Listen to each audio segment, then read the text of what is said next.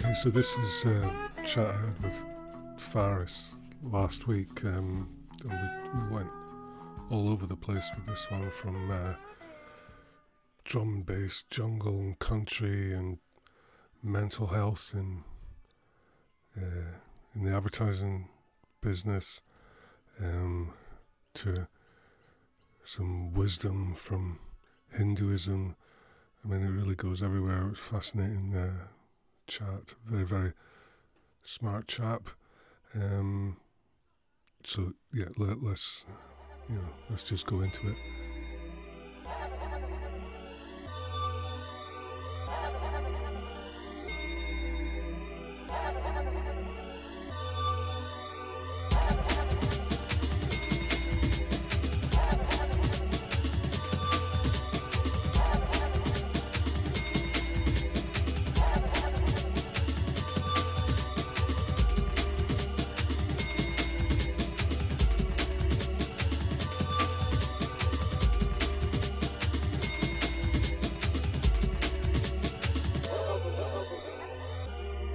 Hello, Faris. How are you? I am really well, mate. How are you? Not too bad at all. Not too bad at all. So before we hit record, I was looking at the sun streaming in your window in Georgia.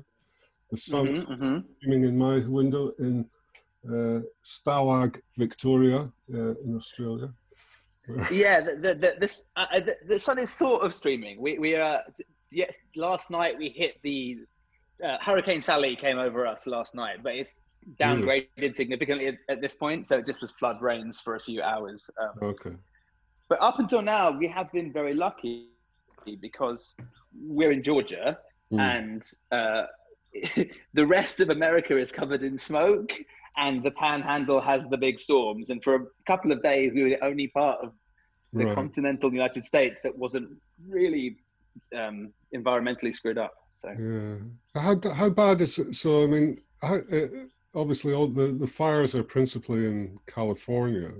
Is that my geography is terrible. How far away is that? Really, really far. It's New York to LA is further than New York to London. Where we are in the southeast, it's sort of across the country. But because the smoke is so substantial, it's already gone up to Seattle. So it obviously went orange in California and was apocalyptic and Blade Runner-esque. By Seattle, it's still completely white out. You can't see more than a block in front of you. We have family up there. Wow. And it hit Boston, which is all the other way on the side of the country above New York. So the smoke is everywhere. Yeah, I mean that's something, isn't it? That's good. I sometimes, here we get surprised occasionally where you get like the sky goes black and it's like, oh, something's on fire, but it's in Tasmania, Poor Tassie. Yeah, but it flies across the sea. I had friends living in Singapore for a couple of years, and every summer they would, when I think in Indonesia or Malaysia, they start burning some trees for some reason, they would have to leave because the air quality got so bad that they just didn't want their kids to be there during that time. So they would leave. No, I think I remember doing some work a few years ago for the, it's back to Tasmania, the tourism, whatever it is, Tasmanian tourism, but they used to get huge amounts of tourism from from like big urban centers in China, just for for the fresh air and all that kind of stuff. That was the sort of of course big appeal, because we worked out, because we did some research and we thought, oh, it's going to be about wine and food and all these typical tourist things. It was like, no, all they want to know is there's plenty of space and there's lots of fresh air. I can understand it. I went to Beijing for one day to do some workshops, and I got off the plane and said, what's that smell? It's like burning plastic. And then, that's just a smell. And I was like, that doesn't seem good. That's not ideal. Because Hobart Tourism Board is kind of a dream client. I don't know if you remember, do you remember, I don't know, when I was a kid in London, at least, we had Capital Radio, which was, regional radio. And Chris Tarrant, who ended up being the TV famous guy, was the breakfast show. He would play the Hobart, Tasmania jingle a lot. Hobart, Tasmania, it's a wonderful town. There's more of it. It goes on and on. And I still remember it well, and quite fondly, I would say. Right. I would definitely play that to the client immediately and say, "This is what we should go with. Let's bring this back. I've solved the problem. We're done. Let's just do this." I remember, because I worked down there for a little while, and I was talking to my mum back home, and she was saying, "What are you up to?" I said, "I've been going up and down to Tasmania doing some work down there." She said, "Oh, you need to be careful." I was like, "What? What is it? Most exciting thing that happens down there is a cat stuck up a tree." And she said, "No, I've seen it on the news. There's a civil war and everything." And I was like, she thought it was Tanzania. You see? Yeah. I mean, it happens. Yeah. I was thinking more Tasmanian devil, and it's like, no, that's mostly a cartoon character now. I think I don't think the animals are really left much. Yeah, well, there's not that many left. They've had to the sort of population that's left. They've had to isolate on an island, because there's this weird sort of facial cancer thing that's wiping them out. So any healthy ones have all been sort of isolated. It's funny, isn't it funny how, like, I don't know if you've noticed this, it's just sort of the Bieder-Meinhof effect or frequency illusion, but since this thing, that the lockdown related experience we're going through has happened, I've been watching old TV shows, random movies, just random stuff, and somehow there's always a weird pandemic episode of like old sitcoms and all, and I was like, it's weird, it's so weird. Anyway, I mean, on the one hand, there is that thing, it's like, am I just noticing that because of this, or enough time has sort of elapsed now where I think this kind of stuff went on all the time. There's always something going around, and but why this time has it particularly, because obviously you can get into controversy, when you start. Very quickly. But when you look at some of the statistics, I mean, there are worse things, like tuberculosis, every year is still killing more people than. Quite bad, but it's also bacterial, so you can treat it with antibiotics. I think, anyway. But I don't know. It's tricky, isn't it? I'm not. My brother's an epidemiologist. We could get him on next time. Okay. He's just published a new paper about this. Actually, he's just done some COVID work. He's at the London School of Tropical Medicine. He's one of the modelers that are much maligned of late by the expert-hating classes. Although he's quite recent to the game, he didn't want to do it for a long time because it was too politically charged. But what's his sort of point of view? His big thing was he thinks a lot of the models previously, or at least 3/4 of them, are based on a certain set of standardized statistical tools that are not relevant, because the way I understand it is that when you do epidemiological modeling, one of the things you tend to assume is that population density is a hugely determinant factor, but that populations very rarely change dramatically over the course of a pandemic, right? Because cities don't change their density or population significantly. Even if like a large percentage die, it doesn't change enough to affect the maths. Right. But if you do a lockdown and half the population is suddenly away and half the population is suddenly out, and then you change that situation so they come back together, the population density changes dramatically, which will make the maths wrong. Right. Okay. Yeah. It just means from his point of view that it'll take longer for the second wave to kick in, but that's sort of proven to be true anyway. Yeah. Anywho, this isn't really my area of expertise, though. I guess you're closer to some expertise than many pundits. I do. I mean, I try and read some of the papers, but as you know, scientific papers aren't written to be comprehensible to us. That's not how it works. Exactly. Yeah. Hey, just watch the TV news instead. That's. I'm sure that's all completely spot on. Anyway, we digress. But I guess it's hard not to. This is, I mean, you can avoid the topic, or you can try and deal with it deftly. But either way, it's there. So. But because it's been long enough now that I've swung back and forward a few times in different points of view. So, but Well, it seems robust to be changing your mind. It seems very sensible Yeah, yeah, to yeah, as new information comes in, because the unknown quantities are still so extreme. Like the long haul aspects and the possible persistent myocardial inflammation, which may lead yeah, to heart problems in the future, yeah. lung scarring, which I definitely got because that's the X-rays.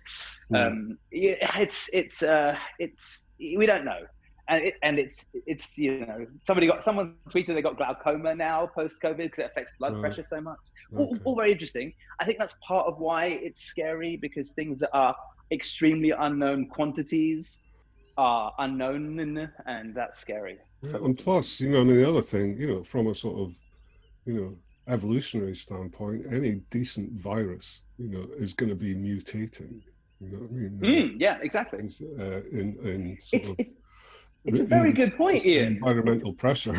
So, It's a very good point, isn't it? Because mm, let's think about, there are about, I think, 20 or 12 or 25 viruses that affect humans that we know of. mm, And we have vaccines for about 4 or 5 of them, but mm, they all require vaccination every year for different strains, with the exception of smallpox, I think. So that's just something to be aware of, I suppose. Flu vaccines are the vaccine that we're talking about here, yeah, probably, yeah.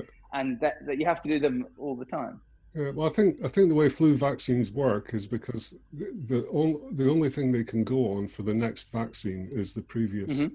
virus. So so even when they bring out a new vaccine, they're hedging their bets that the new strain They are. is going to be similar enough to the last one that it'll It probably tends to work. be, like every time they change it or whatever, it's yes, and they look at what's percolating out in Asia, Mm, because the direction of the spread of flu is from Asia over this way. right. And so you go there as soon as the season starts, and then you work out what the most virulent and dominant strains are, and then you use those as the sort of guide, I think, as Yeah. part of it.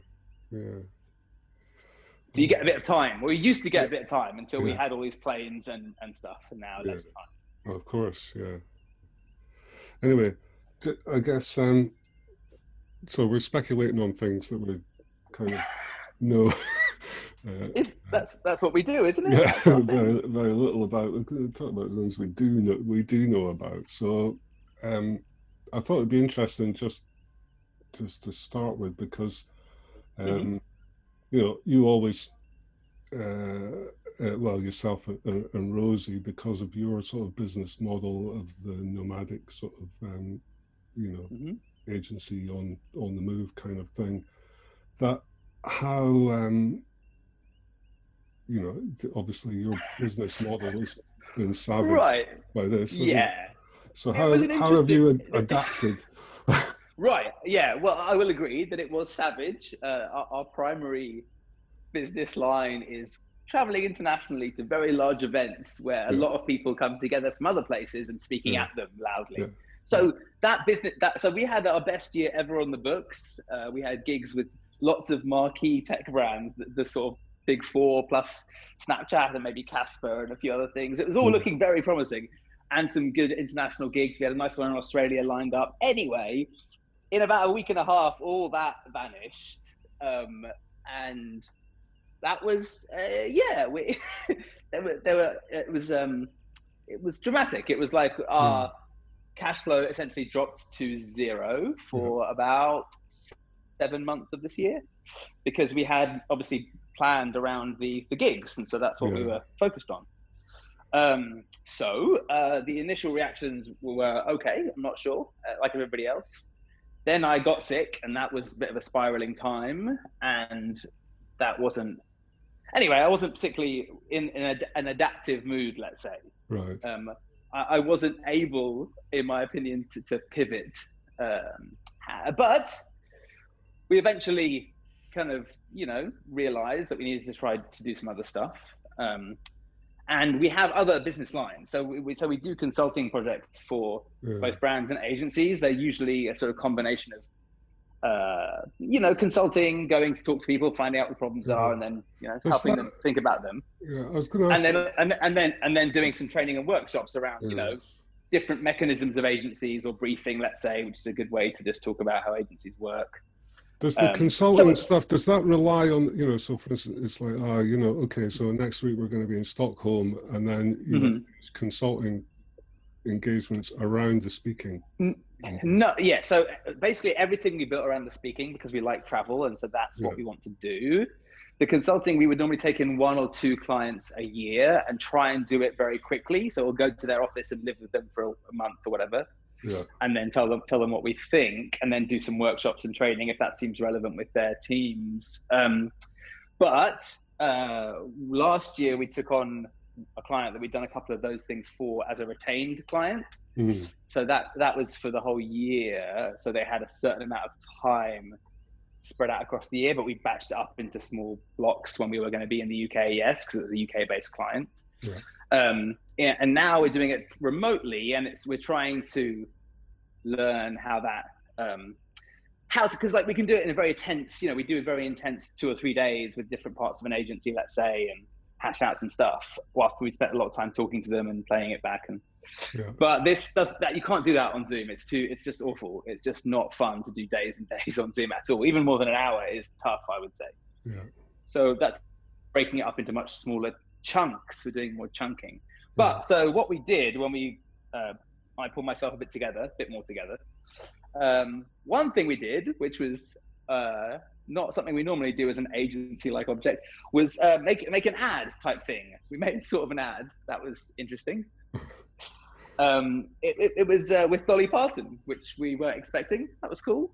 I must have missed that. So it's a 1.5 minute sort of black and white film about the music industry in Nashville. Dolly Parton reads the voiceover. We pulled it together very quickly and remotely. Rosie's dad works in the music industry in Nashville. He said that obviously the lack of touring is going to decimate the economy there because it's so based on touring and some degree tourism, but mostly really touring. The whole infrastructure of production of a massive tour employs so many people. And so he sort of said that'd be nice to do something to cheer people up. And we sort of hashed out an idea, and then we found a copywriter and we got someone to go and shoot it. And then we got some money off the tourism board from Nashville and some permissions to go inside some buildings. And Dolly Parton agreed to read the voiceover. So that was, I know, it was great. I was like, oh, this came together well. Rosie's a I had a couple of the bad creative ideas that probably got in. So anything terrible in it would be my fault. But the great copywriting is a friend of ours from Nashville, who's like Nashville Copywriter of the Year last year. And the guys that shot it are music photographers and videographers. So we were trying to, you know, at least get some work to people that needed work as well, which was nice, and that it came together. So that was cool. Although then, I suppose it's just a shame that you couldn't, you know, because that's the kind of, you know, once in a career type, you know, Dolly Parton and everything. And I know, and then but you couldn't be there. No, exactly. We didn't get to meet her, but she agreed to do it, and for which we're extremely grateful. And then she put it on her Facebook, and her Facebook is, I don't go on the Facebook much anymore, but her Facebook is she's got a lot of, she's an interestingly bipartisan figure. She appeals universally, and that is a rare thing nowadays in America, and so that was cool. But yes, she's very well preserved as well, you know, because kind of looked the same for about 40 years, hasn't she?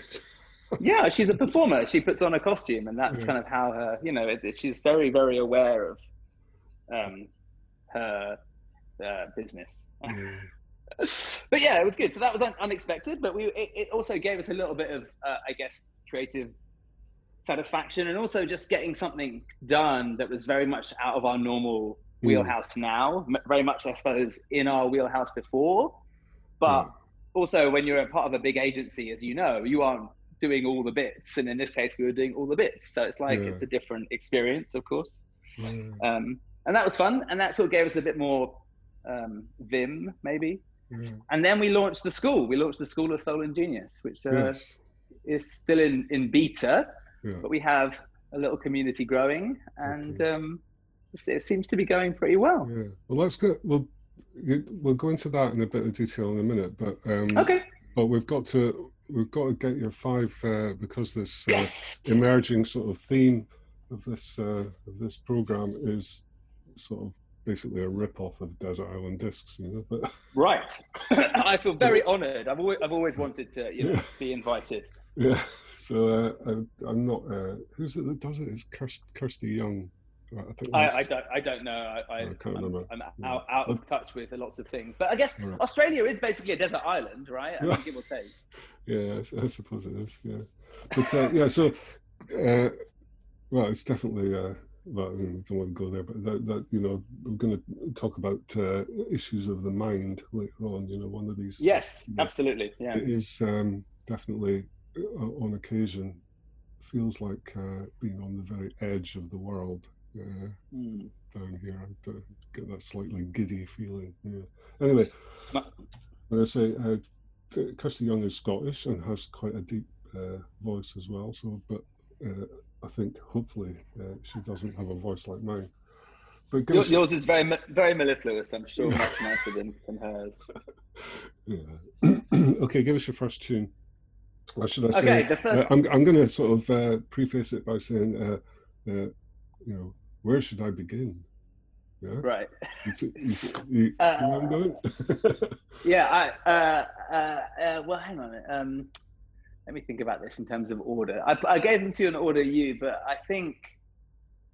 What about we do round here first? Okay, change them around. Yeah, sorry. No. Which one? Do you want to do it? Do you want to do it in the order we did it? That's fine. Let's do Lighter by DJ. No. Well, you do them in the order that makes most sense. I'm just okay. I don't think it's chronologically important. Let's do the way we did. Right. Let's do Lighter. Lighter is one of my favorite songs of all time. Yeah.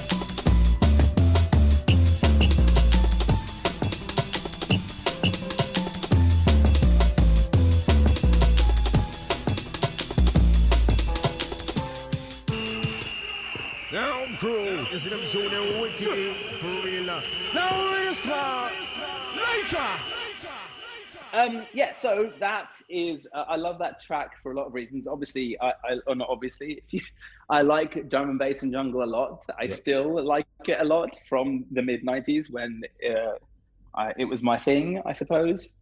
And that tune particularly I adore. It's from around that time. It's very early, and the piano, the sort of classical sounding piano that people often false attributes to various classical composers, is the theme tune from the movie Love Story. That's what I thought. Yeah, where do I? Right. Okay.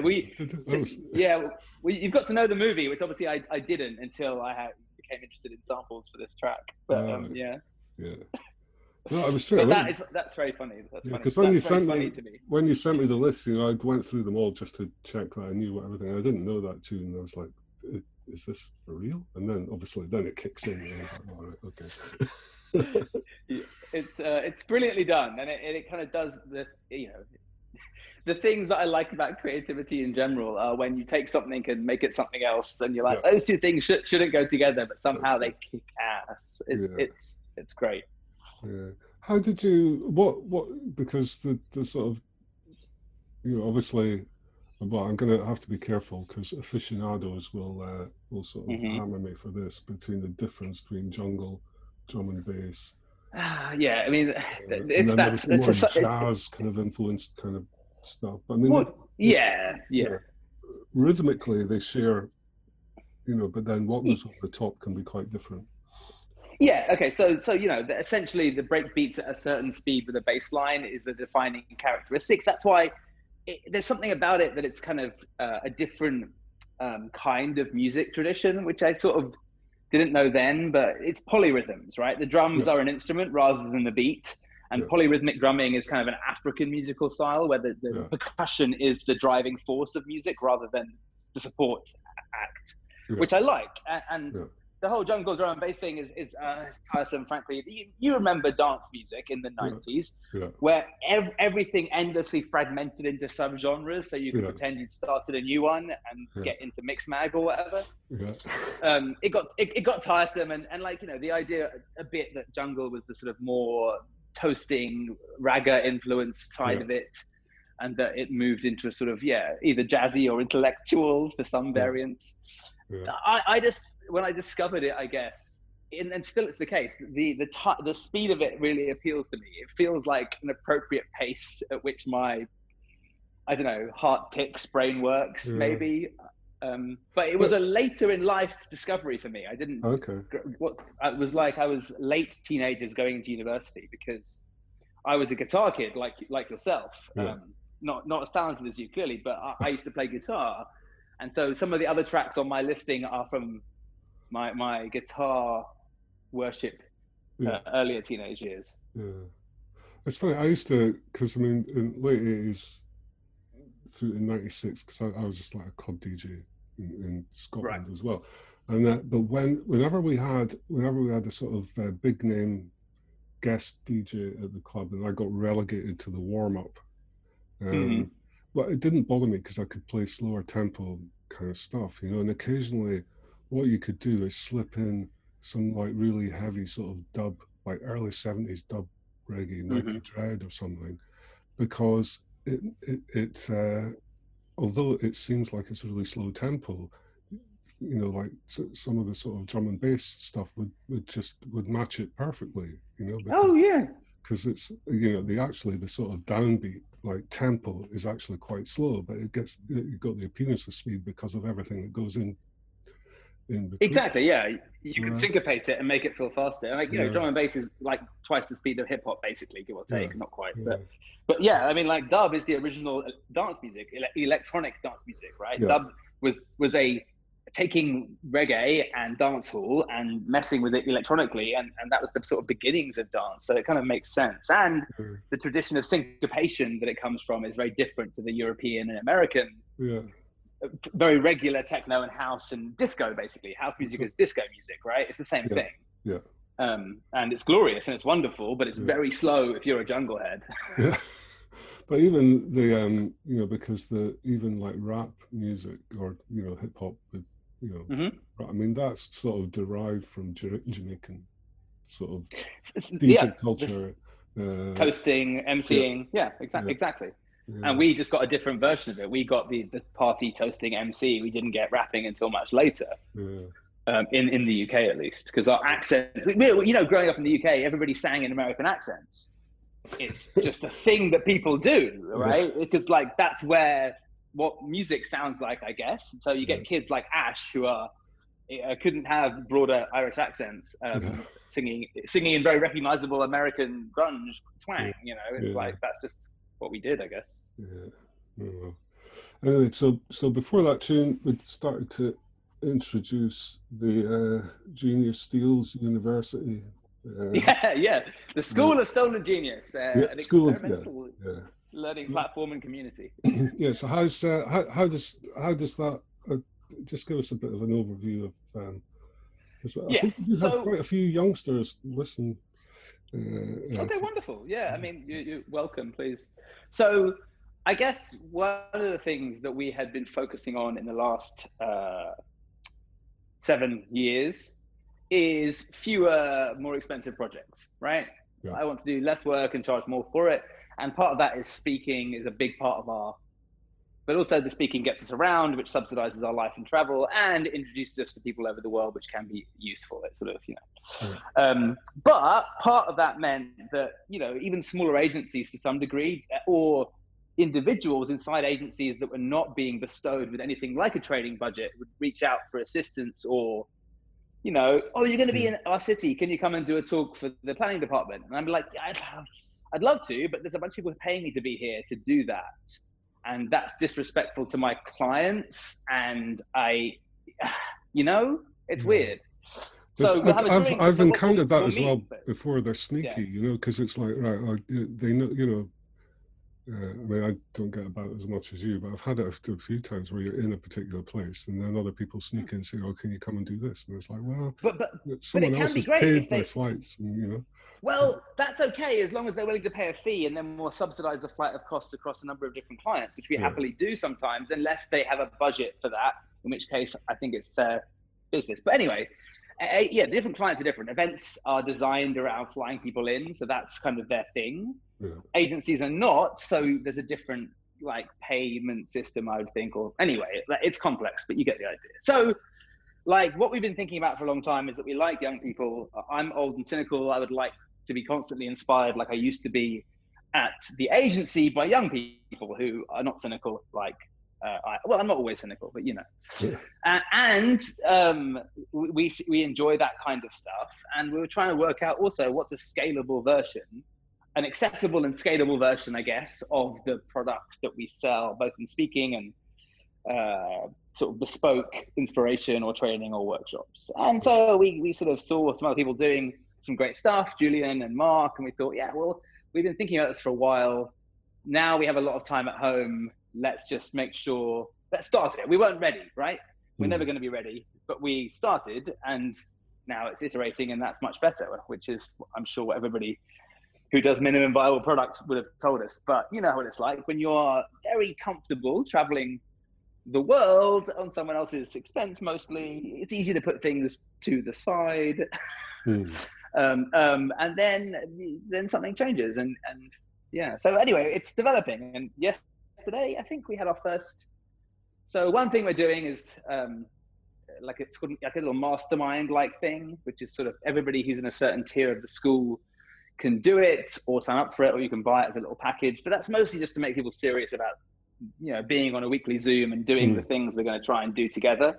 And we did it yesterday. We had about 20 people from disciplines and geographies, different kinds of jobs, not all agency, although there's a lot of agency people in our world, of course. And it was great. It was really nice. It was like a Zoom where everybody's there to help the other people.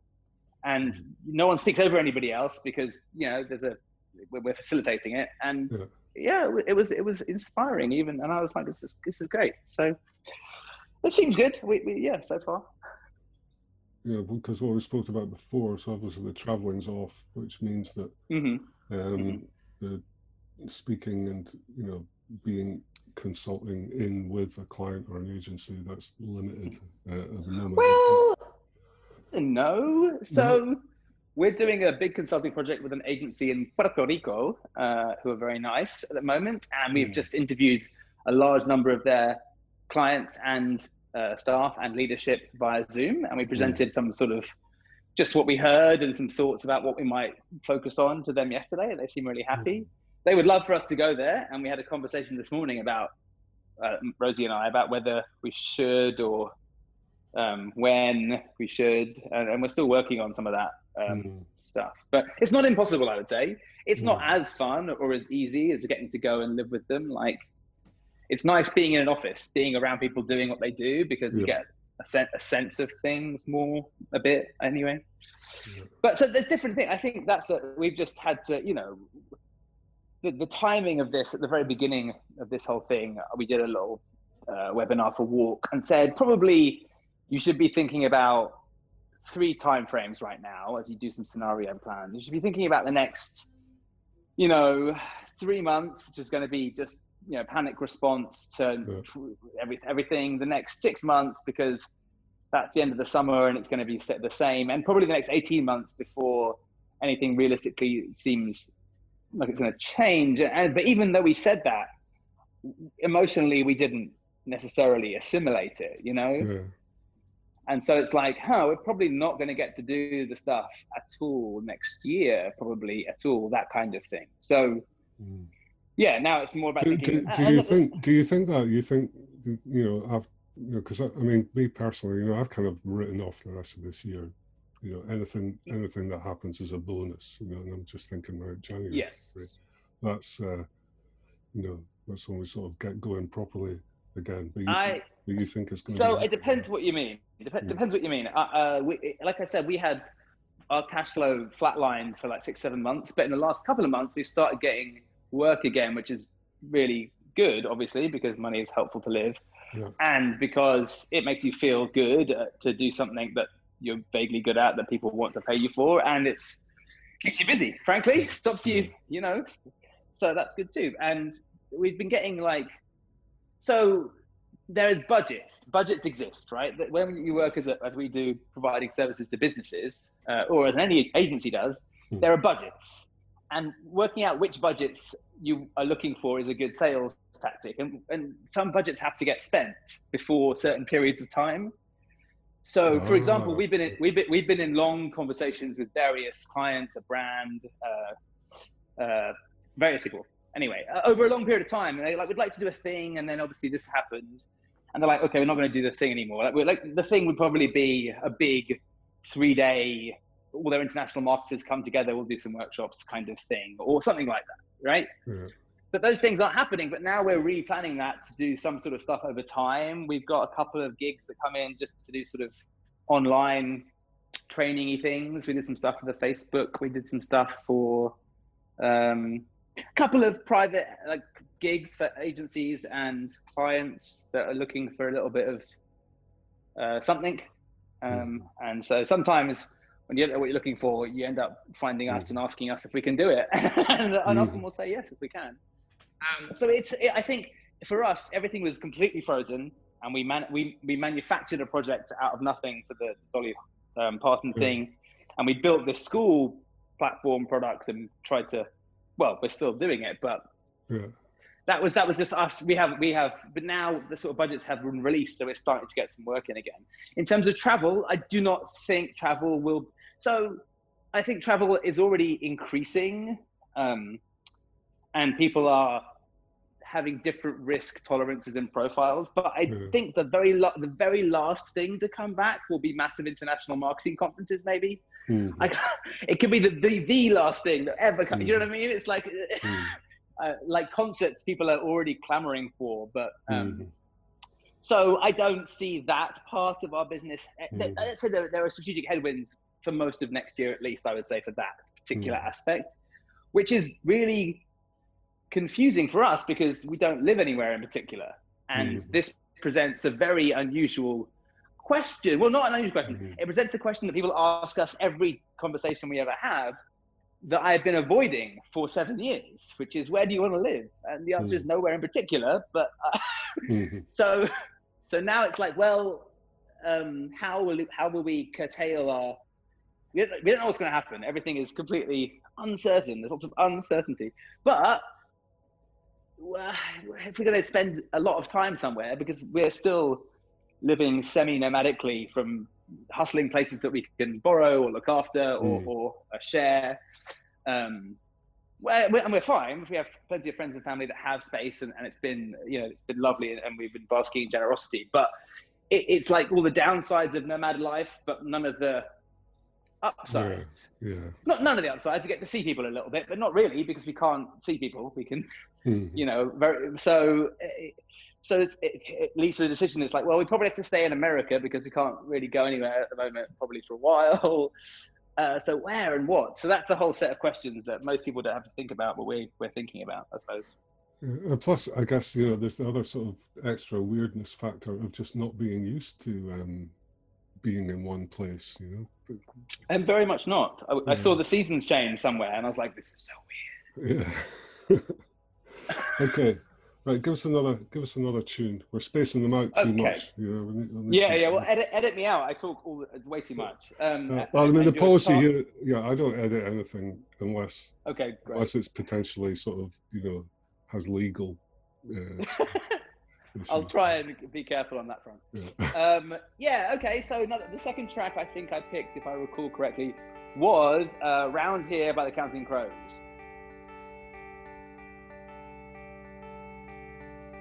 Step out the front door like a ghost into the fog where no one notices the contrast of white on white. And in between the moon and you, the angels get a better view of the crumbling difference between wrong and right. Well, I walk in the air between the rain, through myself and back again, where I don't know. Maria says she's dying. Through the door I hear her crying. Why? I don't know. Around here we always stand up straight. Around here something radiates.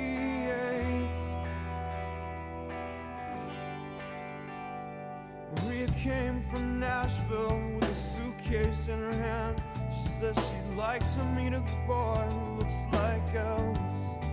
And she walks along the edge of where the ocean meets the land, just like she's walking on a wire in a circus.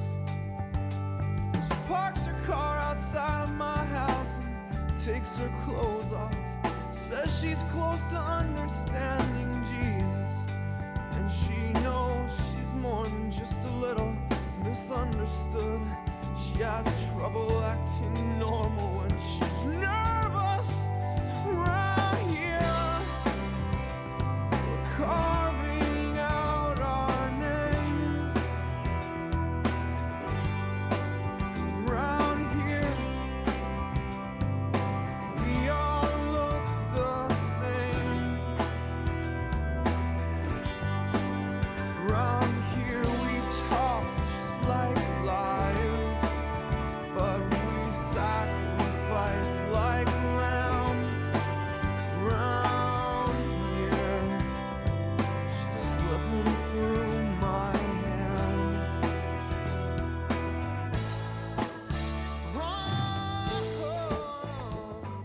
Sleeping. Okay. So what's so Counting Crows?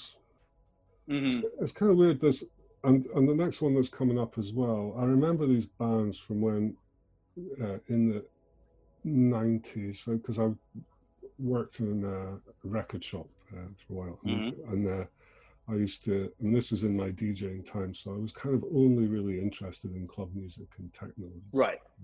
But we used to sell a lot of jazz and a lot of kind of indie rock as well.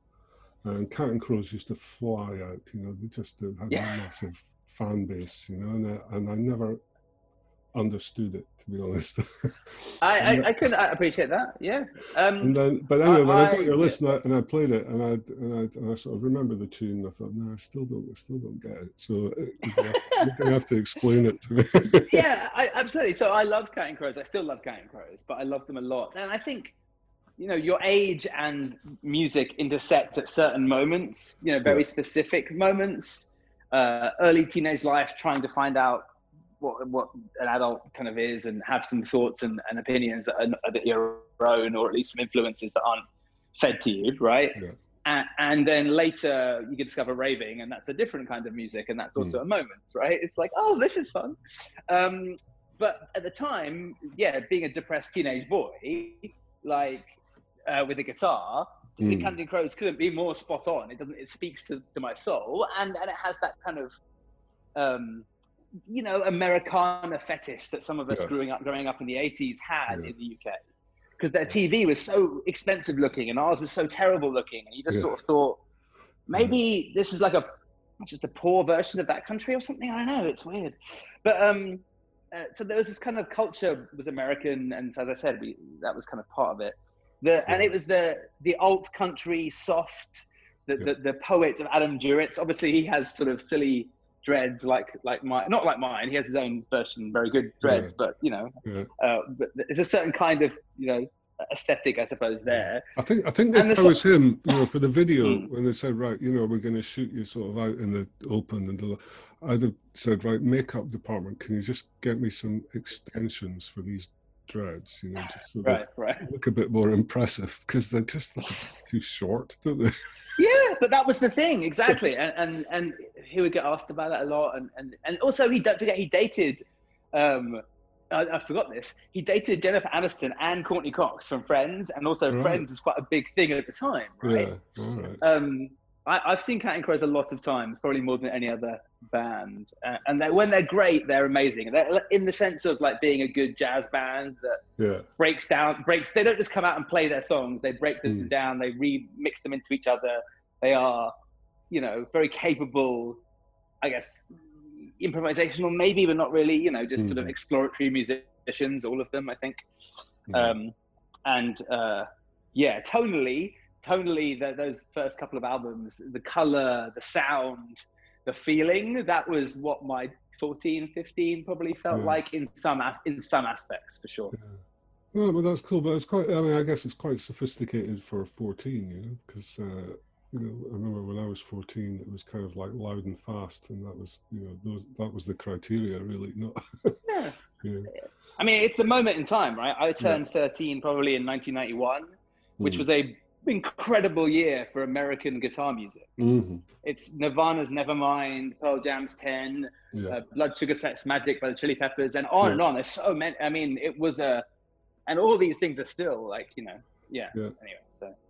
I think, you know, it's funny because then the sort of UK sort of reaction to that was, you know, Blur and Oasis and all of that. But it's kind of, if that sort of grungy, like classic rock kind of revival thing hadn't happened in America, then the response from the UK might not have happened in such a way. So although there seems to be a sort of opposition between the sort of, you know, the British rock and the, you know, although there was a lot of British grungy type bands as well, you know, they kind of, it was a counterpoint to each other. So both things needed to happen for the other. Yeah, absolutely. And I think there's a cultural ecosystem between America and England in general. Yeah. And it's weirdly fast now. So like East London wants to be Brooklyn in a weird way. Not all of it, but in some parts of it, it just does. And you're like that. Anyway, when I moved to New York, that wasn't the case. And now it is. So anyway, but the music cultural echo has always been there. You know, famously Hendrix got big in the UK and then went back to America. That used to be the way, didn't it? Like, you know, America export things to Britain to sort of kind of get some credibility, and then they would accept it back once we'd endorsed it. You know? Yeah, which is interesting. It's like you know, there's a big aspect of kind of, you know, in is it Bourdieu or like whatever, America has this sense that England has high cultural capital, essentially, right? There is which is a fairly correct. They're both very big and places, but it's also like, you know, it's a history fetish to some degree. It's like there's just hundreds of years of culture, you know, which is they share that in some ways. That's like the Protestant church, right? Or being Christian with Jews. It's like the first bit is the bit we share, and then it sort of breaks off into different, we moved on to different directions. But I think, although America is much better at branding its kind of cultural export, you know, it's... well, it's because it's an imperialist culture. It's a cultural imperialist place, right? Yeah. It worked out pretty quickly. You sell blue jeans by selling Mickey Mouse and James Dean, right? I mean, Hollywood is an advertising engine for the economic, cultural capital of America, in a very specific way. Like, you know, it's. Yeah. Have you ever read?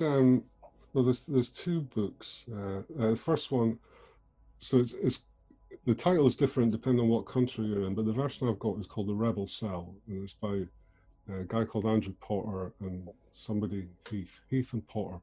And I'm aware of it. I don't think I've read it, but I'm aware of it. Yeah. And there's another one called The Authenticity Hoax. But in the Rebel Cell, I mean, the basic premise is, and once this penny dropped, I was like, aha, of course, you know.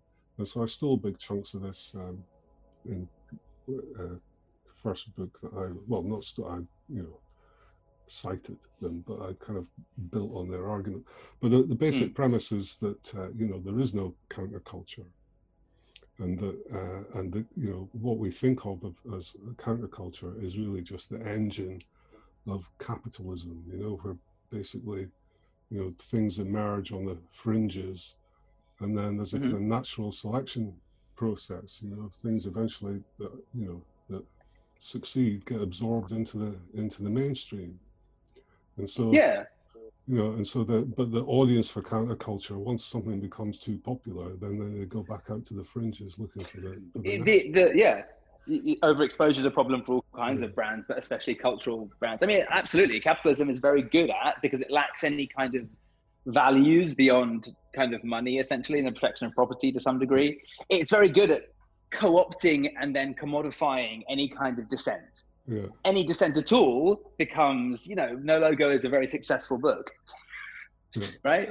Like it sold loads of copies and became a manual for guerrilla advertisers for a while. It's like, it's very good at absorbing that and saying, yep, but if you want to have some money and an easier life in this system, which is basically a race, we can buy your credibility off you for a bit and make you famous. It's like Billy the Kid in Young Guns 2, I can make you famous.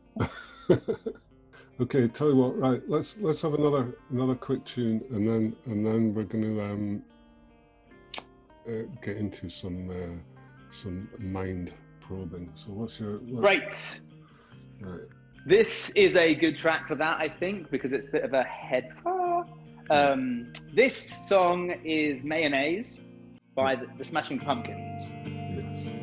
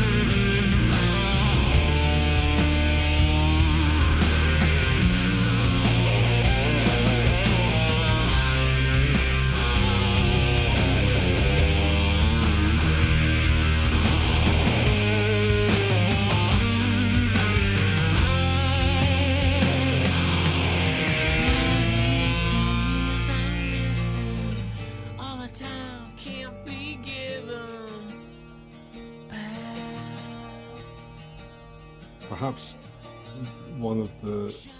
So I love Smashing Pumpkins, and I love this tune as well, because there's when that sort of guitar break comes in about 3/4 of the way through, it's like wow, bland. It's incredible. incredible. It reminds me of the drop in a Jungle Track, of the same kind of impact, right? Yeah. It kicks you in really hard in wherever you get kicked when you hear music that does that. Yeah. Like I learned the guitar because of Siamese Dream. That album to me was indescribably beautiful because it's not simple.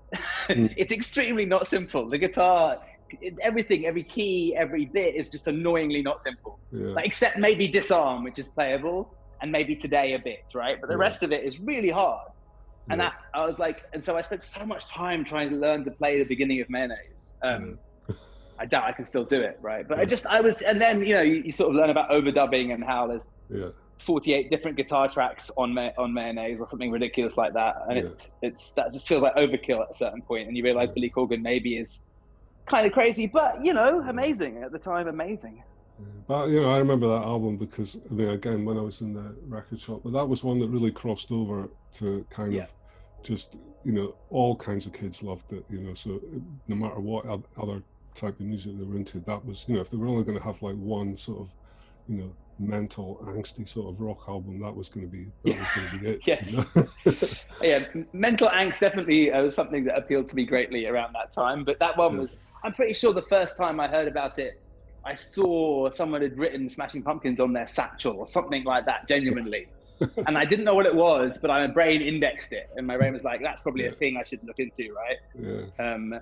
And then I discovered it, and I was like, this is glorious, just glorious. That's it. It's power of a sort of a name. I mean, you can almost tell if something's going to be good. Not so much if it's going to be good. Because if I, on the odd occasion we're allowed out down here, if I wander down to the town, there's a lot of bars and everything that have bands playing, and I look at the poster, and it's like all the bands that play in that month. And they've all got really shite names. And you just think, I'm not going to go and see that. It's like, and also whatever name that the band is currently holding when it gets famous is the one that sticks also. So it's kind of, you got to be careful. You don't want to give them an idea that you don't like because they might buy it, sort of problem, I was reading that's not fair surprisingly. I read the biography or memoir of Flea, the bass player from the Red Hot Chili Peppers recently. It was not what I expected it to be. It's mostly about his youth before the band really takes off. And it's kind of a beat poet buildings roman, kind of like, it's very coming of age, but it's written in this snap groovy kind of, it's very charming and it's good, I think. And as a side point, him and Anthony Kiedis, who were friends, running around on the streets doing all kinds of illegal things and substances from the ages of 12 onwards in LA.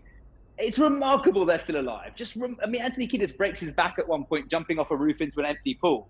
And these people just survived, but a lot of their friends didn't, right? They were doing some really messed up stuff. But the original name of the Chili Peppers was something like, I don't know, Dr. Anthony and his Magical Emporium. It's a very long and I'll look it up.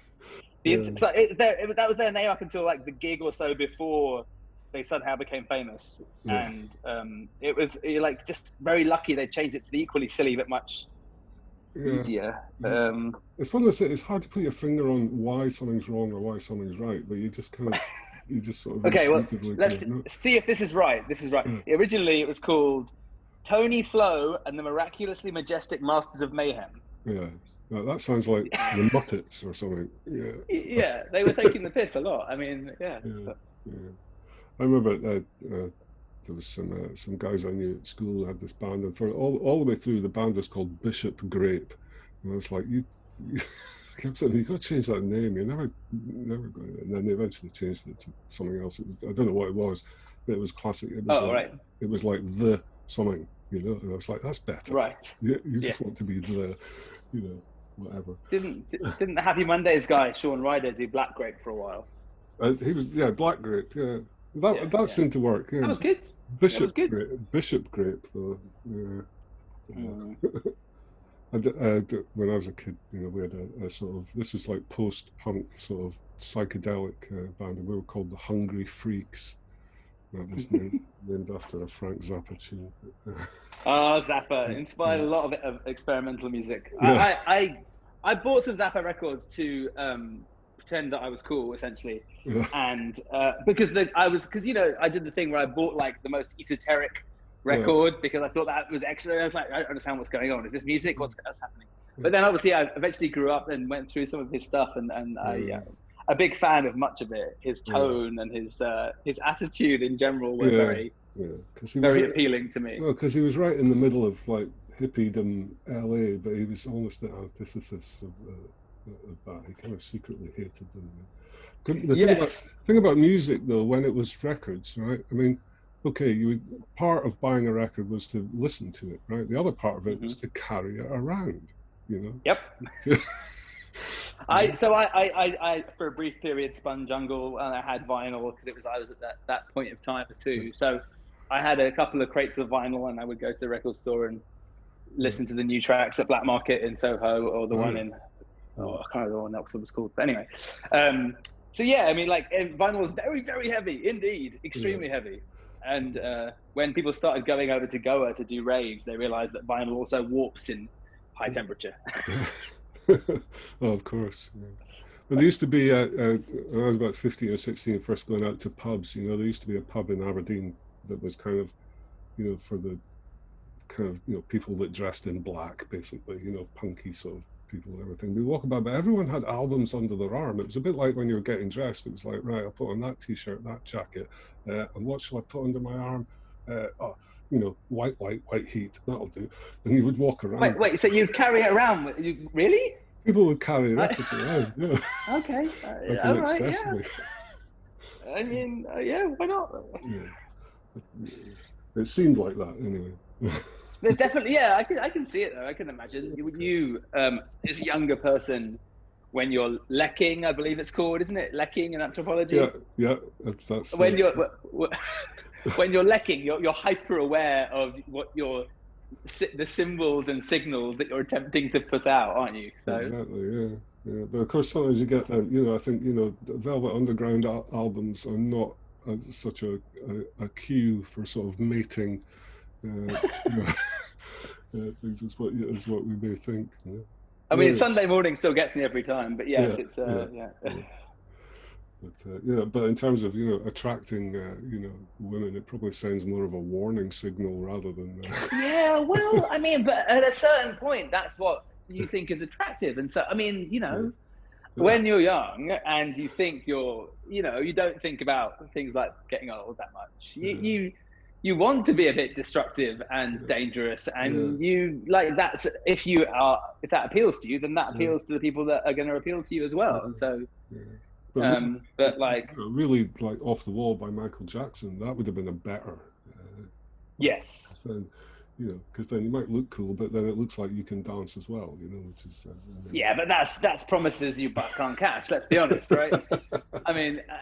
That's why it's like raving to Jungle, because no one cares how you can dance, and you can go off and do it on your own in a corner, which is what my preferred. Like I'm like, this is great for me. It's not, There's everybody's here, but nobody is here, and that's great, Because it used to go to like drum and bass nights, and basically it was just like the strobe was going for like 8 hours.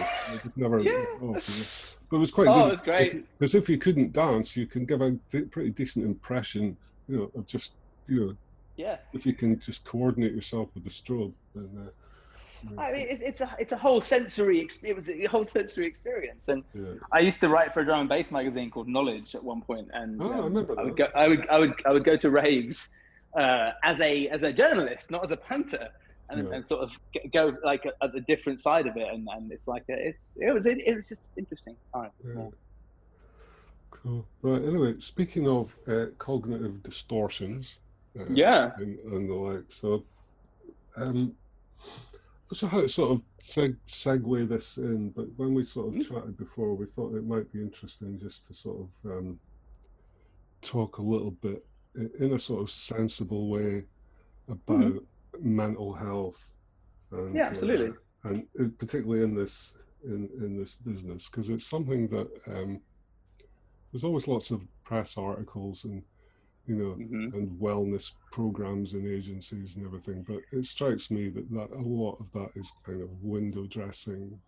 I mean, sadly, a lot of these things are going to be, because it's like it's very difficult to start an initiative that will change, people's latent, built-in beliefs around mental health and the stigma associated with it, and kind of like you can put mechanisms in place that stop you running people ragged. I hope that's something people can do, but it's hard. It's really hard. And you know, you're a male of a certain age like myself from a certain part of the world where it's famously not something we like to talk about at all. In fact, right? It's very, very much, you don't talk about that stuff. And I don't know what it's like living in Australia, but I mean, I did live there briefly in 2006, but more long-term, more literally, I mean, being in America, it's such a different culture around that.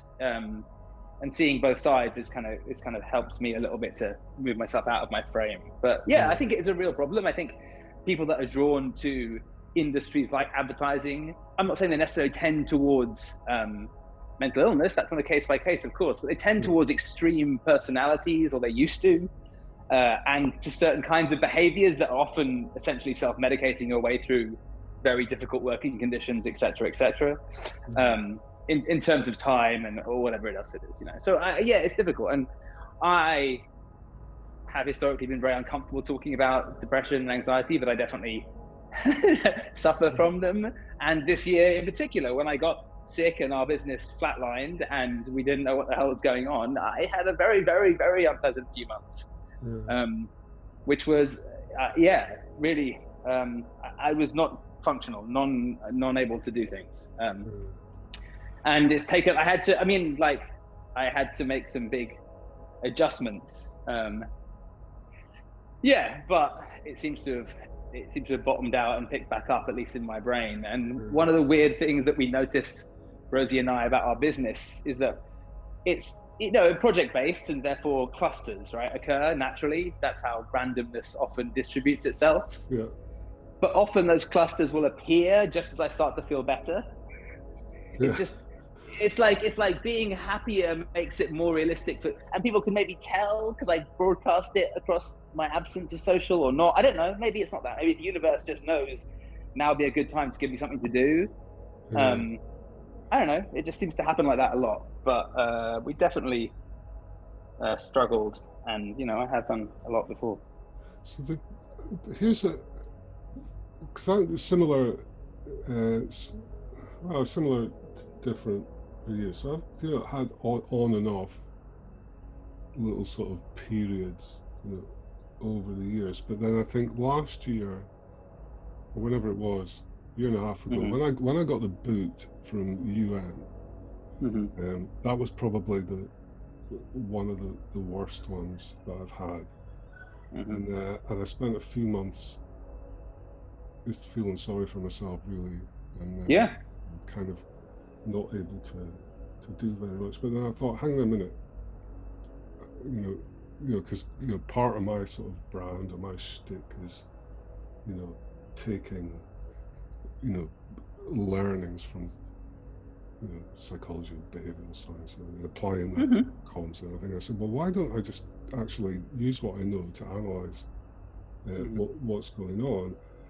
And I thought, right, from an evolutionary standpoint, I thought if depression or anxiety, if it still exists, right? And so it's been, you know, whatever the element of the genome that contains the little formula that produces that's been passed down from generation to generation to generation, and it's still here. So there must be some adaptive value. Yeah, or it's carrying along with other things that are more useful, but yes. Yeah. And so I thought, well, what that might that be? So I did a bit of sort of poking about, you know, and then there was I came across this sort of analysis. Really, it came from other non-human primates, but what tends to happen because you know, primate societies, particularly humans, because there is a hierarchy. You know, in any, you know, within any structure of society, you know, depression is a sort of actually a defense mechanism, right? So when you lose some status or some rank or, you know, social status, this actually kicks in as a defense mechanism, which is telling you it's time to walk away from this situation, to avoid doing yourself further harm. And I thought, well, that seemed to sort of, that helped me make sense of it. And then it's, I think I understand that entirely. I think it's, in a way, it's the Peter principle, but your brain sort of telling you you've done something you shouldn't be doing. Yeah. I definitely think I began to get anxiety noticeably for the first time whilst working in New York. It was definitely some aspect of that particular kind of working culture that exists there and almost nowhere else, although it's spreading. That was extremely unhealthy for me for lots of different reasons, both in terms of what aspects of. There's lots of things, right? But the nature of employment in America is that you're employed at will. So you can be let go without any cause at will, with no severance, right? So everyone is kind of insecure in their job. Also, the scale of America is unbelievably hard to get your head around if you've not worked there. Right. Because you sort of think, oh, it's a few times bigger than England. No, it's not. It's like a square. It's like it's England squared kind of. It's so much bigger that the scale of business means that my agency in New York, one of them was 2,500 people across the media agency and the creative agency and maybe a digital bit or something. But anyway, that's a big entity, right? So large entities where vast amounts of money are being spent and can be made are particularly political situations. And the people who tend to be most comfortable, often, not always, at the top of some of these things tend to be the ones who are best at surviving in those situations of politics and stuff. And that tends to breed out people with a great deal of empathy. Not always, again, but it tends to, I would say. And also there's a whole kind of contest of loyalty which goes on. So, one agency I was working at had board meetings on Sundays because we were too busy in the week with other meetings. That's an indication of the kind of thing that they do, and I think they do on purpose. I don't know. Anyway, it wasn't good for me. But definitely when I left my extremely high status, very large titled set of jobs in New York, yes, I had a similar realization at a similar period of spiraling where I'm like, I'm free, I can do whatever I want. What's the point now? I'll just get drunk all the time. Great. And then we started doing stuff again because people started reaching out to us and saying, do you want to come and do this? And we were like, oh, okay. And then Genius Steals came about because of that, because people kept emailing us and they still haven't stopped. They did a bit for this year, but it's back. So that's nice. But the status thing, the rank thing, it's like we're all playing, it's infinite status games, right? To your point, we're primates. We cannot not be doing that. We sniff each other out as soon as we meet. If you're English, your accent communicates a great deal about you, whether or not appropriately or not, it does. And that's just the thing, and it doesn't change, right? It's the how we sort of. But part of it is social and constructed, and part of it is internal, how you feel, and if you internalize that your status has dropped, you're in physical danger in sociological terms, right? Social angst is fatal if you live in tribes and so on like that, right? So because you force out the tribe, you die. So being embarrassed is like a legacy emotion of social exclusion, which could be fatal, right? That kind of vibe. So definitely that happens, and I think it's also very contextual. Like there's you've got to look after yourself and support yourself and feed your family. That's one aspect of what work has to do. But if you spend your whole life working, like a lot of us do in agencies, especially in places like New York and other places that ape that working culture, it has to be more than that, right? So then it's kind of a competition, and it's sort of a race, kind of, I guess. And it's like, who can get to the top and hold on for long enough? That's kind of the game, I suppose. And that game is not very healthy in lots of ways, because you get to the top and then you're like, well, what's it? It doesn't suit me. Oh no, what happened? And then you're sort of forced through context shifting or through your body or brain telling you this is not going well for you to do something different.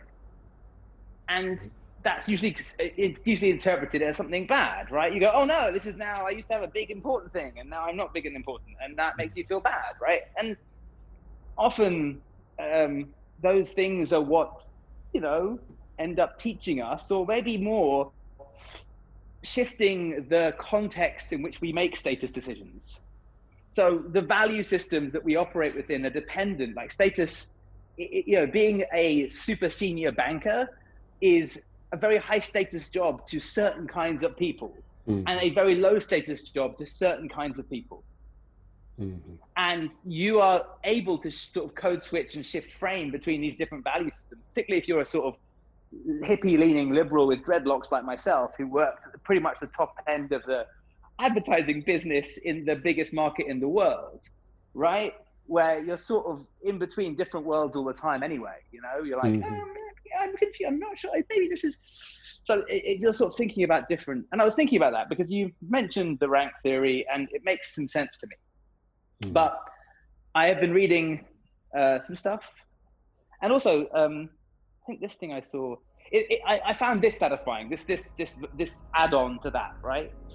I read it in the Atlantic article about peaking too early, which I think a lot of us maybe read. Did you see that? Well, not peaking too early. Your work peak is much sooner than you think. There's an article called that. It's good, and it talks about a Hindu approach to life and life stages. And sort of, this is obviously before Buddhism. And we go to India quite a lot. We have been very lucky to be invited to speak in India, and we travel there 2 or 3 months of the year for at least the last 2 or 3 years, maybe more. We're very, very, very fond of it, and we like it there a lot. And in Hinduism, there's like 4 stages that your life is supposed to go through, right? And I think they call them ashramas, kind of like the word ashram, but it's not that. Anyway, ashramas. Anyway, there's 4 stages. The first stage is you're a kid and you don't know anything, and so you need to be looked after and learn stuff. Brilliant, great. The second stage is you're a grown-up and it's the time to accumulate wealth, become good at something, start a family. That's stage 2. And what they say is, if you get caught up on the whole status wheel of money and titles and things, it's because you got stuck in stage 2, and you've got 2 more stages to go to have a healthy life, whatever it is, right? And stage 3, which is supposed to start around 50 for most people, but it's obviously very variable, it isn't when you stop working, it's when you stop caring about that stuff, or it's when you begin to wean yourself off caring about that stuff and begin to, I think that phase is called something, but it sort of means when you go off into the forest and do your meditating, it's sort of where the Buddha, you know, and chipped off to do that thing. It's that phase where you go and do that, and it's that phase of your life, and you're still going to be working. Realistically, most of us will have to be working forever, but even in India, you'll still be working at 50. But you begin to think differently about your life goals, because the 4th stage is enjoying life, basically, in an enlightened way. And that's what they call that sannyasin or sannyasa. And it basically means you've done all the meditating, you've got the money, you've made the family, you've taken care of society and the needs of your family, and you've accumulated enough wealth, hopefully. And now you've done the thinking, and you've been to the forest and you meditated, and you found that life isn't about that stuff, which it can't be because you're getting older. So you've got to prepare yourself. You're preparing yourself. You're training yourself to have a life which is different, because it inevitably has to be, unless you want to be like Sumner Redstone, nominally running CBS and Viacom from your wheelchair at 93, even though you can only say 3 words through an iPad. That doesn't sound like a healthy dotage to me. That feels like a very sad thing where you're trapped in this stage 2, because stage 4 is accepting all the things you have to accept about what is in the world, and enjoying life in its smallest way. Like, and that's sort of where Taoism gets to, Buddhism gets to, Hinduism gets to. They all get to this point, basically, which is like, all this stuff is important for a bit, and then it can't keep being important or it'll poison you. And in India, they have sadhus, right? So if you go to like Hampi or the religious cities and go look at the temples, there are the dudes who wander around in little lungis or nappies, kind of, and they paint their face sometimes, and they're orange sometimes, and they beg and they smoke hash by the Ganges to venerate Shiva, right? And most of the idea is that they've given up their families and their jobs, they've passed on their jobs, their craft to their children, and they don't want to be a burden on them, so they go and live in nature as beggars, so they can be in tune with just the enlightenment and the universe. And it's both a required sociological commercial thing that they've sort of evolved to some degree, but also it's like the point is, this is the bit where you're going to be spending most of the time just chilling and thinking anyway, because you're going to be pretty old. And so I kind of think that to me was very comforting as a thought, right? Like things should be different, and I have been very lucky in my career that I do lots of different things, and they've mostly worked out okay thus far. Knock on wood. And they've been quite different. And the thing I was thinking about with this pandemic thing is that, like, I love the idea, and I say people should try different kinds of jobs and live in different countries and do things, because it seems like it makes you better at being nice because you have more empathy, and better at being creative because you have more references and more patterns to compare, etc., right?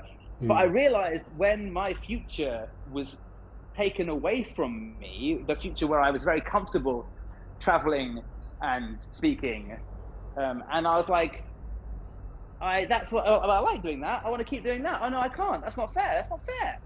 But then it's just like, no, it's just time to do something else now, I think. And like, okay. Then I was like, okay, well, let's think about what that could be, and that's okay again. I think that was helpful to me anyway. It's about being adaptive, because yes, what the last sort of 6 or 8 months of all this has shown us is, if we didn't, or if we'd forgotten, the future is completely unpredictable. Anything can happen, and good and bad. It's like exactly. That's the And I love that. I've been reading The Tao of Pooh recently. Okay. I found this very comforting and very helpful. I feel like I read it as a student, so 20 years ago. It's now got a sequel. It's a bit more didactic, called The Tale of Piglet.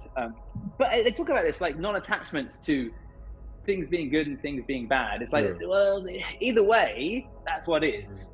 So getting angry about the universe not conforming to what you decided in your head it should do is only ever going to make you sad. Like, the only way to get past that is to accept the universe is what it's doing, and then move from that, observe it as it is. So it's great. So I was talking about the OODA loop. The OODA loop? It's the military strategist called John Boyd's strategic planning diagram, which is exactly like all planning diagrams.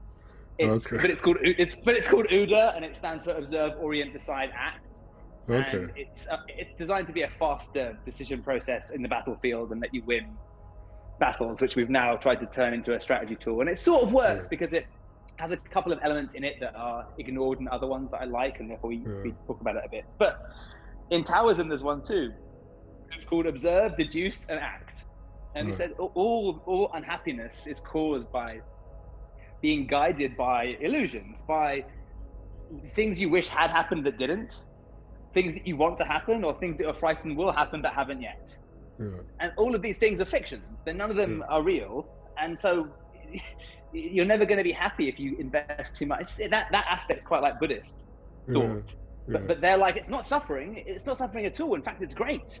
Everything is great. You just have to accept it the way it is. Otherwise, even when it's bad, it could be good. And when it's good, it almost certainly is bad. That's one of the cool things about Taoist stuff. They say gifts are almost certainly a burden. Because if you're given strength or beauty, you take it for granted and you don't develop around it. And, whereas if you're given challenges, you rise to them, etc., etc. I think, I'm just thinking about our sort of, business. The other thing I thought is, well, what is my business, right? Because I have certain abilities and things that I can do. And so far, I've been applying them to advertising and communications, but the potential application for these is in loads of different areas, and so if this industry is kind of hit the skids and is it going to come back, or what's it going to like? I can take my sort of little toolbox and go and apply it, and which is what I have been doing. Is doing things unrelated to advertising. But most endeavor on this planet involves humans. So it's kind of and it's true. But most of them do, which is great, and. Not engineering so much, but they have users, but not always. But anyway, yes, they do. But also, thinking about something a bit before you do it, and trying to find out some stuff about the thing you're thinking about before you do it, in order to help you inform the decision, is rarely a really bad idea or an approach to problems, right? It's not. It's like, well, that seems sensible. Why wouldn't you do that? So whatever strategy is, and it's like big or small or grand or tweaking forms. It's just at a basic level, somebody who's willing to spend a bit of time and find out some things, and then maybe make some inferences from those things in a sort of interesting way that could be directional to other people that wanted to do stuff. That sounds helpful to me. And then design some experiments to either prove your hypothesis. It's like, hang on a minute, I'm a scientist. Yes, like that's so. One of the things is like at every presentation or workshop about insights, I redefine the word insight just for my own amusement, essentially, because I'm at that stage of dealing with the word. The word itself is so annoying that not the word's fault. The word is not at fault, right? But anything that we use and dissect gets. Anyway, you know what happens. Semantic depletion is inevitable, and it becomes a universal signifier, which means anything and therefore nothing. But one useful way I think of thinking about it is a predictive hypothesis. If this is true, then you can make more effective ads. And if only you know it because you wrote it, then you can make more effective ads in a competitively differentiated way that gives you an advantage against your competitors. Exactly. That seems like that's useful, right? That seems useful. Just at a sort of base level, that's like. I think that cameras are a bit like alcohol in that a Polaroid camera is a bit like alcohol, and it sort of lubricates social experiences that are a bit awkward and gets you to be able to touch, give people hugs and make silly faces and stuff, right? And so we'll call that an insight, and we'll make ads that say Polaroid is a social lubricant and at parties, and BBH will get loads of awards. It seems like it's a hypothesis, right? That's it. But I mean, I guess then the proof of the pudding is if it works. If it works, That's always a tricky bit, though, isn't it? Like, what does work mean, and how there's complexity in that element. But okay, tell you what, let's have another tune, and then I'm gonna ask for your point of view on something else, and then we'll try. Okay. The song of my last summer, maybe, Bury a Friend by Billie Eilish. Billie.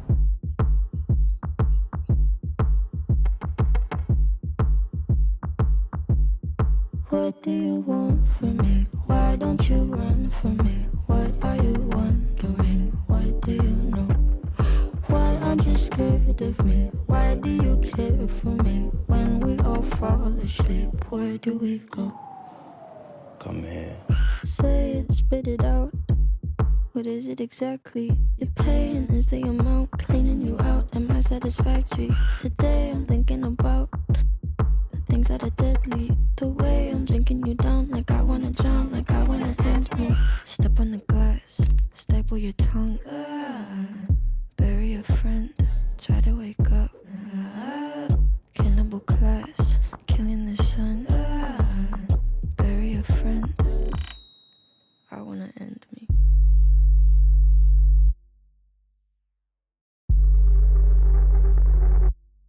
I wanna end me. I wanna end me. I wanna. What do you want from me? Why don't you run from me? What are you wondering? What do you know? Why aren't you scared of me? Why do you care for me? When we all fall asleep, where do we go? Listen. Keep you in the dark. What had you expected? Me to make you my art and make you a star and get you connected. I'll meet you in the park. I'll be calm and collected. But we knew right from the start. She So always yeah. reminds me. It's a bit Björk-ish. I've always thought. her voice, yeah, I can Well, see and that. just She her sings sort of, in and a just way. her kind of aura, you know, of kind of sort of slightly mystical, pixie-ish kind of thing. Although a little, I think Björk is sometimes a bit more optimistic. There's a sort of darkness. She's dark, but she's also very funny. But she's also very dark. So I think Billie Eilish is amazing. I think what her and her brother do is genuinely brilliant and remarkable, and produced still in their bedroom, which is, I mean, the first album definitely was. I don't know if it still is, but anyway. But I sort of encountered Billie Eilish like over the course of that year. We were in Porto Alegre in Brazil doing a gig for some Flannery conference, APG type thing in South America. And they were really nice, extremely nice people, and they invited us to their home for dinner, which happens much less often. In fact, it almost never happens when we have gigs. People normally want to take us out for dinners on on accounts and stuff, which is great too. But it was just a thing I noticed. Anyway, and so we went to someone's house or apartment for dinner, and it was lovely. And they had a little 7-year-old daughter or 8-year-old daughter, maybe, I don't know, 10-year-old, I don't know, whatever. Some child. And so I asked her, what music are you listening to? And she said this name, Billie Eilish. It meant nothing to me. And then a few months later, it came up again where we asked somebody else's kid what they were listening to. And it was like, that sounds familiar. I wonder what that was. And then by the summer, I'd got my head into it, and I just didn't listen to anything else for weeks and weeks and weeks and weeks. It's definitely, it's definitely one of those, because it is a sort of teen, phenomenon. Unless it's one that because there's a few different things. Because my boy is nearly 12, so he's just he's starting to get his own, after being force-fed, stuff by me. He's now starting to get his own point of view, but it's quite good because I think he's genetically inherited, good taste, but so now he's finding the cool stuff that I would never hear. That's great. They become cultural scouts. But I used to do that in agencies. I would find like the youngest person, in the agency that looked like they knew a little bit about what was going on, and I would appoint them to be cultural ambassador to the agency. It's so valuable. Every second Monday, I want you to come in and tell us all what's been going on. What's the latest sneakers? What are people listening to, and all that kind of stuff. But now, so to your point previously about, wait a second, what was that? Hang on. Oh yeah, countercultures. Because like one of the theses that I read somewhere recently about this, there's been no new genres of music of note, according to various people like Jaron Lanier, for a while. But maybe there has, but like one of the theses around what's happening is that because media is so voracious and so insatiable, any glimmer of a new thing gets pounced upon by the culture press immediately, and then because the membrane between I guess whatever the style magazines and trend magazines that are now, I have no idea. I should probably know. But anyway, it gets from one part of culture, it's like in a digital sense, it gets from Reddit to Twitter or from TikTok to Reddit, or from Reddit to TikTok to Twitter to Facebook, and it does it in like a week.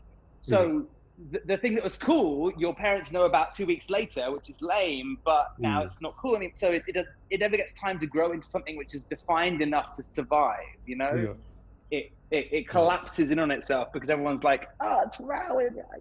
I don't know if that's true or not, but I wonder, because I guess because pop music and things, that's we come from a generation or a sort of sequence of generations for whom that was culturally significant. But I wonder now if it's more like video games and everything. I think is like the pop music. Yes, I just did a gig for a video game company, like an inspiration thing. So I did a little bit of research for on the gaming. Yeah, I mean the game industry is much bigger than film and music. That's true, but it's highly segmented, I would say. Like there's so many kinds of gamers and so many I don't know, but all the kids. I mean, definitely. Well, again, it's just sort of Fortnite. small sample size. Well, not Fortnite. It's what's the an Overwatch. That's the one that they all play. Yeah, that's big. Yeah. I think the social gaming thing is definitely a generation younger than me. I don't play that way at all. Yeah. I like video games a lot. I grew up with the Nintendos and all that stuff at the time, and now I play to be on my own, almost to be in a immersive experience that is not here, kind of, I guess. I don't play it at all. I just go in and grab the Xbox controller if I want to give them a laugh, because it's like, oh, here's the duffer that can't do anything, Just practice on the side and get really good at one game, and you can. I mean, I love games. I think they're incredible medium for lots of different reasons, but I don't think they work the same. So like pop music is, because it was scarce, kind of, right? Like a lot of stuff when things were scarce, the charts meant something. Top of the Pops meant something. I don't know what it meant, but it meant that I knew about it, and I always knew about it. I knew what was in the charts, and now I do not. And also, the charts don't really mean what they used to mean anymore. They mean lots of different things, So it's a yeah, I don't know. But we were kids, right? I was the generation that got the internet at about 14, maybe. Right. But before that, songs from cool people in different times and places were like clues about being an adult. Yeah. They were like, these references are definitely sex or drugs, because all songs are referring to either sex or drugs. I wonder which one it is. I wonder which words mean what. I wonder if this is a sex word or a drugs word. Yeah. And like... the secret world of that was the thing, because you would read all kinds of meanings into things that weren't even there. Yeah. Other interesting thing. Yeah. No, I was going to say, other thing about just with kids and music now is the kind of flattening of time. Where because for my boy, like Elvis Presley, and then that's one thing he likes, and then the Ramones, and then the Hut or whatever. Have you seen them? The sort of Mongolian folk metal. I don't think so, but it sounds great. The Hut, okay. No, the Hut, HU. It's called the Hut. Oh, okay. Yeah, check them out. It's mental. They do it's like throat singing over heavy metal played on traditional Mongolian folk instruments. But that's the thing. But it's not a stretch for him, to. Right. To kind of, from that to Elvis. And then I caught him the other day listening to Vera Lynn, like We'll Meet Again. It's like, I love the idea. I mean, I remember writing something insight like and annoying from an article, probably around 05, 06, about youth culture, saying there are no tribes anymore, based on some sort of historical memory of mods and rockers that was way before I was born, right? Yeah. Or maybe goths and rock kids and gatecrasher kids and jungle kids hated each other for a while, but not anyway. But like, the idea of the flatness and the infinite, like obviously discoverability becomes a challenge, but it made sense. So I left university in 1999, and I spent a brief period as a management consultant, I think. And either before that and after that, I wanted to work in the music industry. So it was a really weird time because no one knew anything about the internet and everyone was frightened about it because of Napster. So this is totally true. I interviewed to be head of internet strategy for Universal Music, directly out of university with no job experience or 1 year of job experience, right? Which was crazy, on the premise that I liked the internet, had been using it for a long time, and the people who worked there did not. And I didn't get it, right? But I thought the second time I'm gonna nail it. Some other kid from my university got it, and he ended up not liking it. It was fine, doesn't matter. Chris, I think his name was. Anyway, so I went to East West Records that was owned by Warner, and I got to meet, I got to interview the managing director, who was a bit of a player at the time. I can't remember his name, Mark. Anyway, whatever. And I thought I'd do some research. Oh, that's right. I had been a consultant. So I did some consulting on it. So I looked up some McKinsey reports about the future of the music industry and shamelessly plagiarized them. And the McKinsey report I plagiarized was called The Jukebox in the Sky, about what would inevitably happen and what the economic impact would be on the business of selling plastic discs when digital things got to a place where they were very frictionless and infinitely available and blah, blah, blah. And so I presented a little PowerPoint to this guy about how his business was about to collapse, essentially. as a good consultant, of course, would, right? Because that's what you've got to do, and then say how you fix it for money, right? Yeah. But he walked out. I was going to say, brilliant. I'm like, he walked out. He was very angry, apparently. Well, not angry, just he seemed like, I'm done, I've had enough of this. And I'm like, but I'm pretty sure this is true. I mean, like, it's not going to happen right now, but like, you can't see how this Spotify will happen at some point. This is going to happen. Admittedly, it was 20 years early or so, because 15, because that was the problem I always had as a consultant, right? As a consultant, we were selling 3G we were selling WAP as the internet in your hand, and then then I left consulting and went to advertising and launched 3G for Orange, selling the internet in your hand. And at a certain point, I began to realize that some of these projections and curves were optimistic, let's say. Oh dear, good times. But yeah, the jukebox in the sky was always a really catchy idea, and now we have that. Yeah, that's it. It's the old thing about sometimes being. I can't remember who said this. It's like being early can look like being wrong. Yes, exactly. Someone said that to me. Being early is basically the same thing as being wrong. Yeah. And I think it's true. I think it's entirely true. In commercial terms, it's not like being wrong in being wrong. It's like it's wrong commercially because you'll put money into a business that won't succeed because it's 1999 and pets.com isn't viable. But now Chewy.com is a huge business, so it's the same thing. So timing is everything in business, of course, and probably in life too. But that's harder to manufacture. Yeah. Well, speaking of timing, yes, I'm gonna come to the end. We'll come to the end because I've got some domestic duties to perform. So perfect. I will let you go to it. So the final song then. Yeah. So play us out. Play us out with something. The final song is very special to me. It's called Doses and Mimosas by Cherub. It was a sort of anthem of a few summers ago, where we, I guess, had found a new group of friends that wanted to take us to Coachella and various parties, and it was all very, very fun. And it's just a very silly and joyous party song. All right, good. So we're going to finish off with something on an upward sort of yes, trajectory. Cheerful, positive, optimistic, that kind of thing. Okay.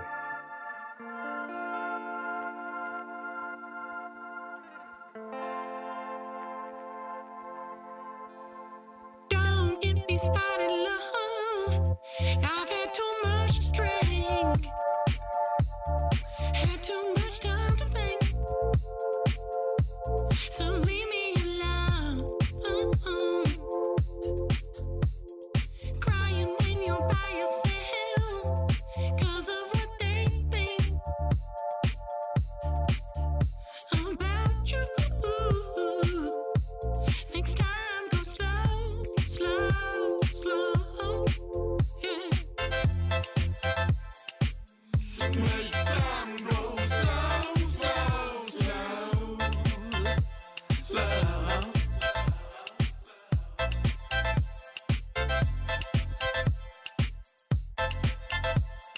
Something's gotta give soon, or I'm gonna lose it.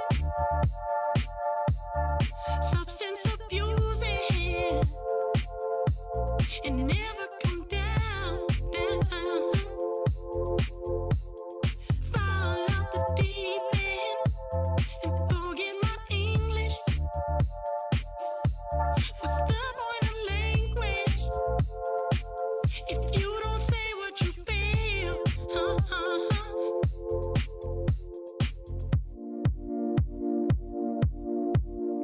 with that being said, to all the bitch assholes that hate me the most, oh yeah, I hate you too. To all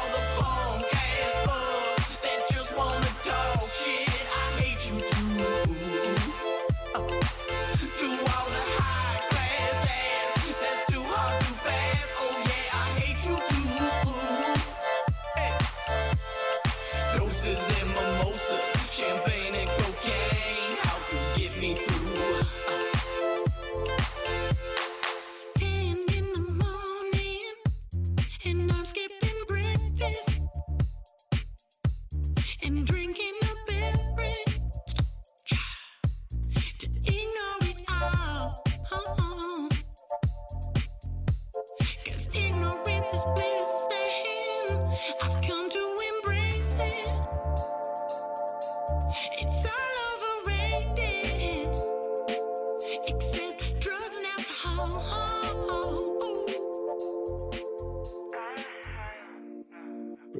Thanks for coming on.